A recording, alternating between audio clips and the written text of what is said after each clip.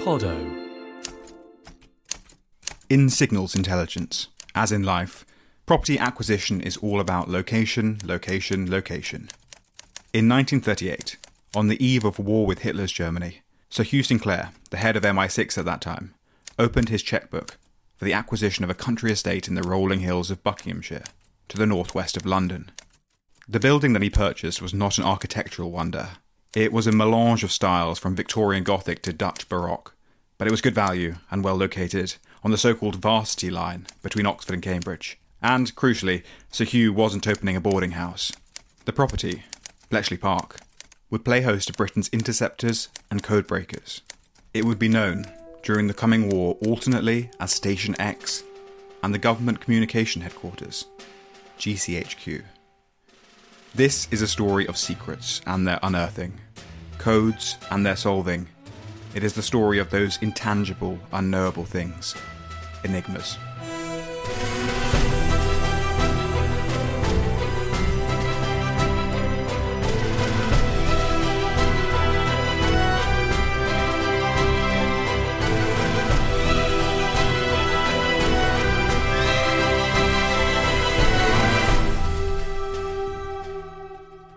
If you think of the great images of the Second World War, you'd likely think of the D-Day troops landing on the beaches of Normandy, or American soldiers raising the stars and stripes on Iwo Jima, or Soviet soldiers liberating Auschwitz and the horrors therein. What you probably, and quite rightly, wouldn't think of is a stately home in Milton Keynes. I say quite rightly, not because Milton Keynes, a notoriously concrete-inflected 1960s time capsule, isn't an iconic place, but because the work done at Bletchley Park during the Second World War would remain a total secret until the 1990s. Bletchley Park was the Second World War code-breaking location and organisation, because that's how people refer to it. They're talking about a place, but actually referring in a way to Britain's code-breaking organisation during the Second World War, which broke the German and Japanese codes and ciphers. That's the voice of Michael Smith, a journalist and author who has written a number of books on Bletchley Park. He's also a renowned investigative journalist whose exposé of the Downing Street memos in 2002 on the justifications for the Iraq War sent shockwaves through the Blair and Bush premierships. But that's another story. Britain's code-breaking organisation during the 20s and 30s, the interwar years, the Government Code and Cipher School was based in London. And by 1938, it was based at Broadway, opposite St James's Park Station. It was part of the MI6 building, and they needed to get people out of there away from London because they were concerned that there would be bombing. So they bought up a mansion at Bletchley Park, and in August 1938, they carried out a rehearsal. They all went up to Bletchley Park, sat there and did their work as if it was a normal place of work, and tested it out. And then they went back again in August 1939. And the reason that particular place was picked was very, very good communications. It wasn't far from London, but it was far enough to be safe. It was accessible by both road and by rail. It was midway between Oxford and Cambridge, where most of the code breakers were likely to come from. And crucially, it was on the main telephone trunk line going north from London. So it had good communications in every sense and was safe. And this was all totally covert. No one knew what was going on at Bletchley Park at this point. No one knew what was going on at Bletchley Park. And locals were told that it was about the air defence of London and people working there on the air defence of London.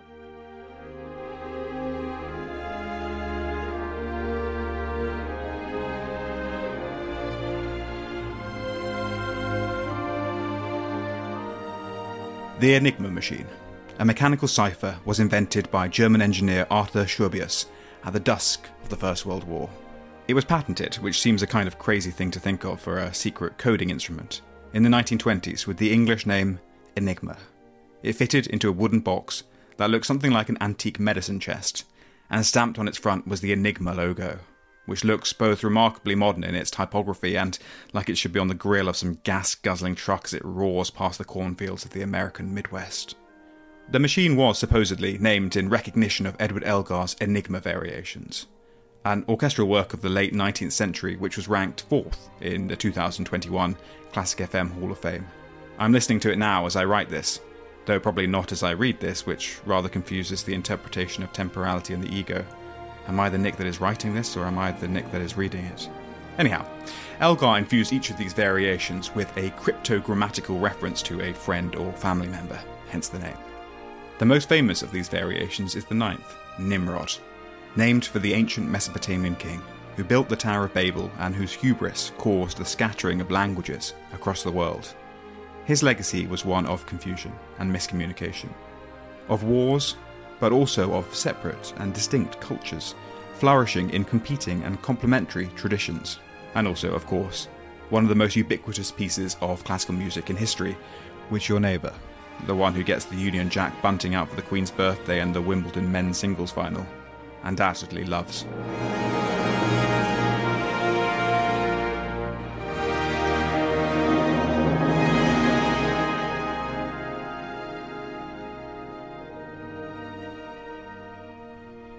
Elgar died from colorectal cancer in February 1934. Just 3 months later, the other great British composer of the early 20th century, Gustav Holst, passed away too. A quarter year that stripped the country's classical music scene back to just Ralph Vaughan Williams. Despite his Germanic-sounding name, indeed his father was called Adolf von Holst, Gustav Holst was born in that quintessentially Anglo setting, Cheltenham. Yeah, he was born in Cheltenham. I suppose he lived there probably for about the first 18, 19 years of his life, there when he went to study at the Royal College in London. That's the voice of Colin Matthews, a composer who was music assistant to Benjamin Britten. He now serves as executive administrator of the Holst Foundation at the Britten Pearce Foundation in Aldborough. And I don't think he ever returned there. I mean, he found it quite difficult to make a living as a composer in early years. He actually played as a trombonist in several orchestras, even playing, I think, with the Scottish National Orchestra under Richard Strauss. Eventually, he managed to stop playing and spent most of the rest of his life actually teaching, particularly at St Paul's Girls' School. The big breakthrough was, of course, The Planets, which has become, turned him almost into a sort of one-work composer, but the output is much bigger than that. But he never wanted to repeat himself. So there are the work immediately after The Planets, or very soon afterwards, The Hymn of Jesus, which is a completely contrasting work. And some of the later works are very interned and introspective. He found popularity something rather disconcerting. Talk me through the composition of The Planets, the inspiration for it. I don't know how you, as a Holst enthusiast, let's say, where you would personally place The Planets, whether you think it's the seminal work or whether you think it's overrated or obscures other things. Talking through its importance as a piece of music. Well, he came to The Planets through an interest in astrology, which actually developed from his fascination with Sanskrit literature, which is one of the things that determined some of his early music. He wasn't exactly a believer in astrology, but he found it a very good hook to base the 7 movements of the planets on the sort of astrological significance. So you get the titles, Neptune, the mystic, Jupiter, the bringer of jollity, and so on. They're characteristic of Holst because they're all relatively short pieces. He worked best on a short scale, so there's no movement that lasts more than, say, 7 or 8 minutes. And they are quite unique in a way. There's nothing that parallels it. You might think of, Mussorgsky's pictures of an exhibition as a collection of pieces, or even, say, Debussy's La Mer, and he was certainly influenced by Debussy. I rate it very highly. I think it has overshadowed. There are other works which I personally prefer, but I have a great love of the piece, and it doesn't go stale. There's always something new to find in it.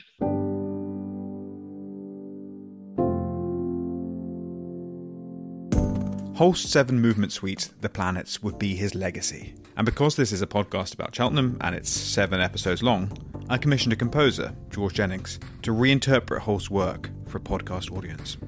Being asked to reference something as big as that and as culturally sort of well known as that. It's scary because there'll be people who sort of find this music sacrosanct and who wouldn't want anyone to tinker with it. But at the same time, I love those kind of massive, big projects because it gives you something to just sort of get your teeth into. So using sort of Holst as a co-composer is quite nice. I know that they're bombastic in a way. Well, a lot of them are. It's a good feeling for a composer to be able to sort of really go there. I might be wrong in saying this, but I sort of feel like they're maybe a little bit unfashionable at the moment, the planets. Oh yeah, of course, yeah. There's the bit in Is it Jupiter where the tune that most people will know as I Vow to Thee My Country comes in, and it's a bit like it actually kind of throws you. It genuinely was the most well-known pieces were the most challenging. Suddenly everything stops, and then you get this sort of, I mean, if you were to just play it on the piano, it'd sound like a piece of modern pop. I mean, I'm just going to even date what I know, but, you know, something that could be released by One Direction if you put a sort of drum beat behind it. I know they're split up. Very sad. I think you've kind of got to lean into that and not be afraid of the well-known aspect of it and the slightly unfashionable aspect of it. And I went full sort of Pet Shop Boys with it and turned it into some sort of almost dance track in the sort of vein of Always on My Mind.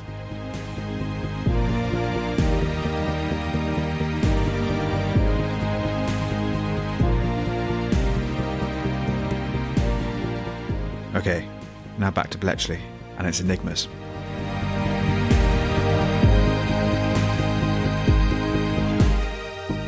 The British had bought and examined an Enigma machine in the 1920s, and they were able to facilitate a small amount of decryption during the Spanish Civil War. But by the 1930s, alterations made by the Germans to their military-grade Enigma machines had shut the British out, and whilst Polish mathematicians were having some success under the leadership of Marian Rejewski, by the time war broke out in 1939, Nazi Germany was fairly confident of its ability to secrete communications behind the Enigma wall. And this is the point at which Bletchley Park enters the story, insomuch as a 58-acre country estate can do much entering. But to metaphorically grant Bletchley Park arms and legs briefly, with the advent of war in Europe, British signals intelligence was about to burst onto the scene with a full chorus line of can-cans and jazz hands. When they first got there were just over 100 of them. Because of the way recruitment was done into that sort of secret organisation during the interwar years and indeed the First World War, because some of them had been part of the government code and cipher school during the First World War, they were largely people from the establishment. And even the secretaries were the daughters of people within the establishment, because there was this widely held view at the time within government and within secret organisations that these were the people you could rely on in an emergency. These were people who wouldn't tell secrets and let secrets go. So as they initially expanded, you get a lot of young women coming in to work who are actually upper class girls, they're debutants. But that doesn't last very long, because in 1940, beginning in 1940, they break the German Enigma cipher, the famous cipher broken at Bletchley Park. And at that point, they start expanding far more rapidly.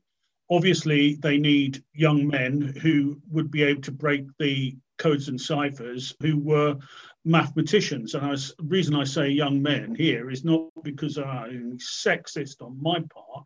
It's because in those days, young women were not expected to do maths at university. It was just seen in what was obviously a very sexist way. It was seen something that wasn't of interest to young women. So a lot of the mathematicians came in from the universities, and the place begins to expand. And then you need more young women. And there were odd places, like Aberdeen University had a large number of female maths graduates, so you could get those women in from there. They also needed women to do clerical roles, not just breaking the codes. There was a lot of work in terms of listing messages so they could be seen which messages might be broken easily, writing down streams of numbers, all this sort of stuff. And it needed people who would just sit there and do it. And so obviously with war on and the Army and the Air Force and Navy recruiting as many men as they could, Bletchley Park didn't really have much call on men outside the maths graduates that they needed to break the codes. I can't do better than the official historian, so I'm not going to try. That's the voice of Dermot Turing, author of X, Y and Z, the real story of how Enigma was broken. He is also, as you might have guessed, the nephew of Alan Turing. His personal opinion was that the work done at Bletchley Park, so the words are being carefully chosen, the work done at Bletchley Park could have shortened the war by as much as 2 years. What he is not saying is the work on Enigma shortened the war by 2 years, or the work of Alan Turing shortened the war by 2 years. He didn't say that. The whole collective effort, 10,000 people working on a variety of different problems, but producing this intelligence product, which was giving unprecedented insight into thinking both at a strategic and at more tactical levels of what essentially battlefield commanders and strategic planners were going to have to think about next week. They were presented essentially with a complete picture of what the enemy already knew. That was priceless. And I think it was the first time in any major conflicts that sort of complete intelligence about what the other side are up to and what they're thinking about possibly doing. And that, I think, is what was in his mind when he said that it could have shortened the war by as much as 2 years. It's hard to overestimate the challenge during the war of decrypting the communications from an Enigma machine. Based on the positioning of the rotors and plug board, the machine would produce a constantly randomizing reinterpretation of the data being input on its standard keyboard. Well, fairly standard. Germans, of course, to this day use the Querz rather than QWERTY layout, because they say things like 60, and English says things like 60. This created a code with 103 sextillion potential combinations. All these numbers are getting quite sexy. Long before WhatsApp, this constituted end-to-end encryption. Machines had to be programmed to read one another and then move to different stations. German coders would use ever-changing passwords, creating a secure tunnel for the communications. So even with seized or purchased Enigma machines to disassemble and analyse, the team at Bletchley Park still had all their work left to do. This wasn't just a hardware issue. It was an issue with that softest of software, the human brain. So, how did they crack it?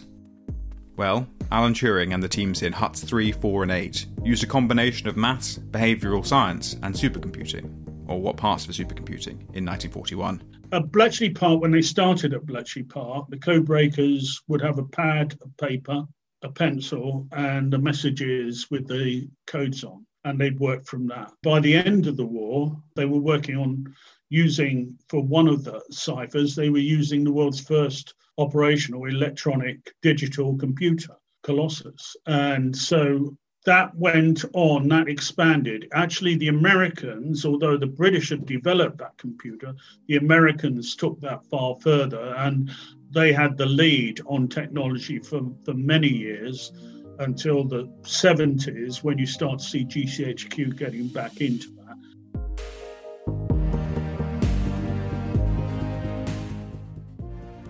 And Dermot, for you as someone who has kind of come to this story half a century almost after your uncle died, what's it been like to experience the process of transforming someone who had a kind of very difficult life and a life in which, you know, he was persecuted through to being commonly accepted as one of Britain's greatest ever people? I mean, how has the legacy of Alan Turing just transformed so dramatically in the course of your life?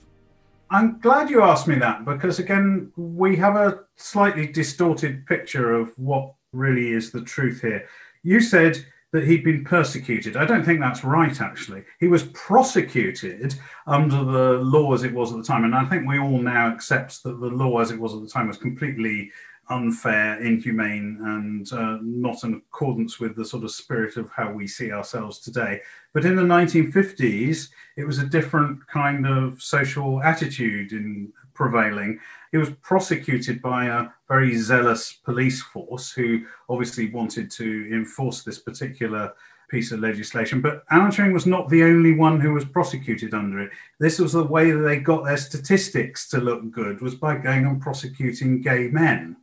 And so far from being persecuted, Alan Turing was actually let off. All the other guys got fined or sent to prison, and he was let off. He was actually put on probation. And that was because GCHQ, amongst other things, GCHQ sent one of their folks who'd worked with Alan at Bletchley Park to come along and as a character witness and to explain what an important contribution he'd made during World War II and what a disaster it would be to send him to jail and treat him like a common criminal.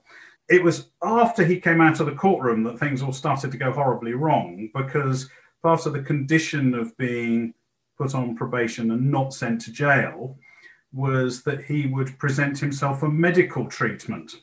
I mean, this is equally Kafkaesque, because it regarded, if you're not a criminal because you're gay, then you must be mad because you're gay. And so he was sent off to have psychoanalysis, but then also this awful hormone treatment. So he had to have injections and then an implant of synthetic estrogen, which was designed to try and either cure him of being gay, I don't know quite what that means, or suppress his libido, which obviously, I mean, that's totally inhuman. But that, I think, is the sort of craziness of the attitudes of the medical profession at the time to what being gay actually meant. So you asked me about how all that sort of influences the way that we think about Alan Turing today. I think what's very easy is for people to take away this idea that this horrendous piece of legislation caused somebody who we now regard as being a war hero, and then these terrible things happened to him, and the belief that most people have is that that is what led directly to him taking his own life 2 years later. In fact, I'm reasonably confident that the two episodes are actually quite distinct, and that the process of getting over what had happened to him as a result of being subjected to this treatment, as it was called, he pretty much got over that by the mid part of 1953, and he was back on being sort of normal form as being a professor and what he did best. I think we need to look elsewhere, and I think it was probably boyfriend trouble that was the immediate cause of him taking his own life. Let me tell you one last thing about this, which is that I think that Alan Turing would have detested the idea that people could think of him as a victim. He was very defiant and sort of almost perversely proud about what had happened when he was in court. He didn't think he'd done anything wrong, and he was quite willing to stand up and tell the world that. That doesn't fit the image of somebody who is going to collapse under the strain of it all and to be regarded as some sort of victim. And I think he would have found that rather offensive, that people should come up with that kind of characterization of him. And that, I think, is a sort of a symptom of his strength and sort of self-determination and actually his very positive character. After the war, the Government Code and Cipher School moved from Bletchley to Eastcott, an RAF base in Hillington, on the fringe of Greater London, for a few years before, in 1951, it relocated to Cheltenham. But the work done at Bletchley Park, and GCHQ as it would ultimately be named, remained a secret for decades.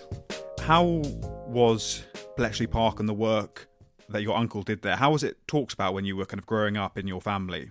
What people perhaps don't realise is that Bletchley Park was a closely guarded secret until the mid-1970s. And I'm afraid, sorry to say, that I'm now so old that I was a teenager until the end of the 1970s. So throughout all that time, it was a closely guarded secret. The only way the family found out what had happened at Bletchley Park is through the media, when through a sort of somewhat disorderly process, the story became public, and that was partly exercising in investigatory journalism, and partly that the government realised that to try and conceal the existence of GCHQ from the public forever was going to be a doomed objective. So they decided to release it. Alan Turing's role at Bletchley Park in particular was really not at all well known until the mid-1980s, when Andrew Hodges published the first sort of really sensibly, thoroughly researched biography of Alan Turing. And revealed his role in creating the bomb machine there. So really, really, frankly, that meant that we didn't talk about it at home. We didn't know, there wasn't anything to talk about. We didn't know.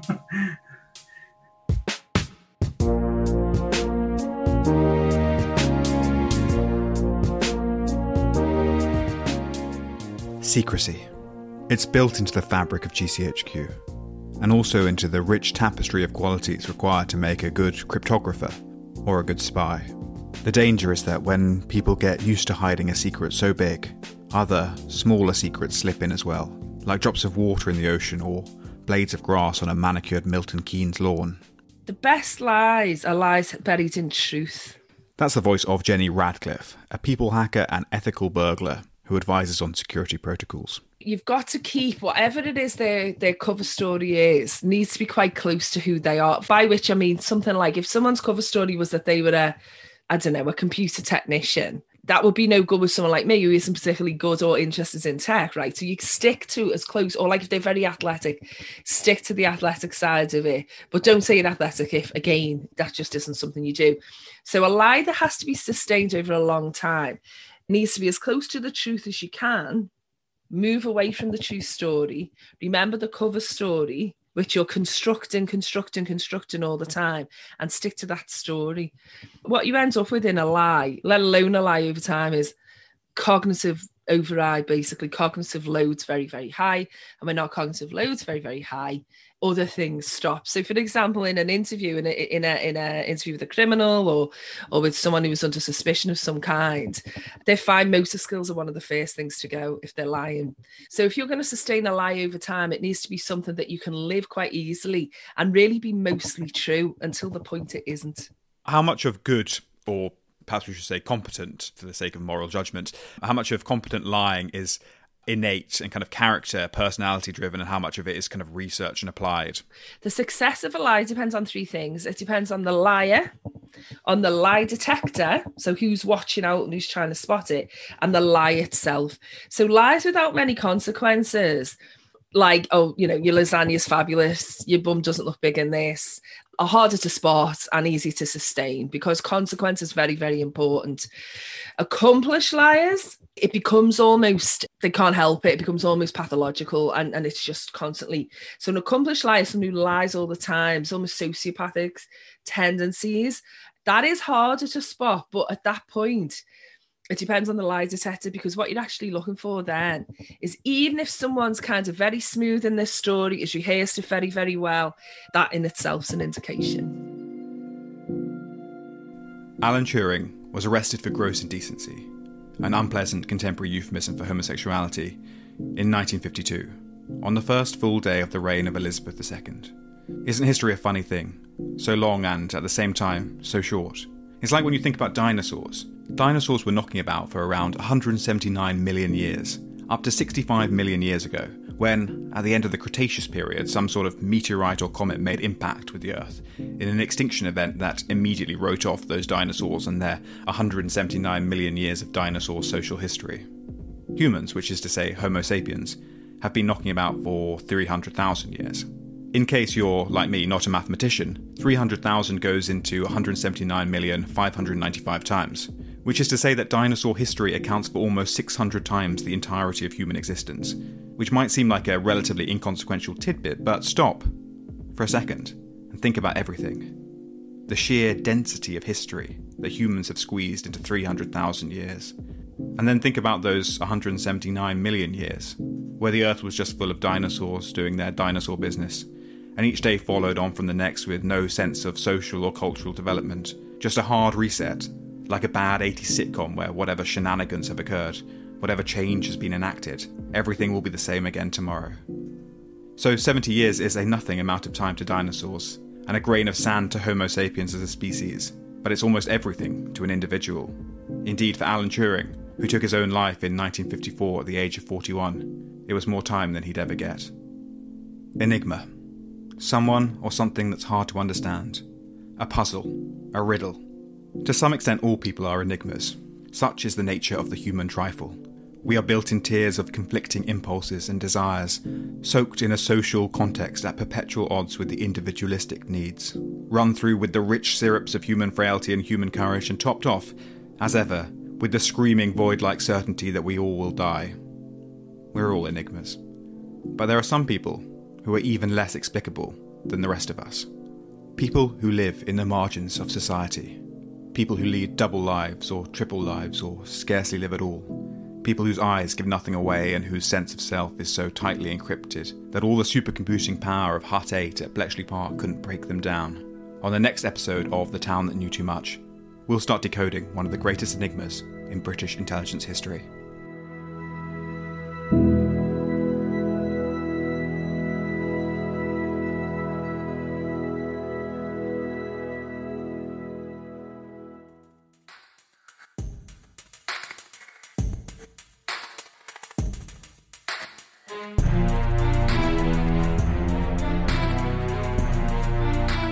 This has been the second episode of The Town That Knew Too Much, written, produced and presented by me, Nick Hilton.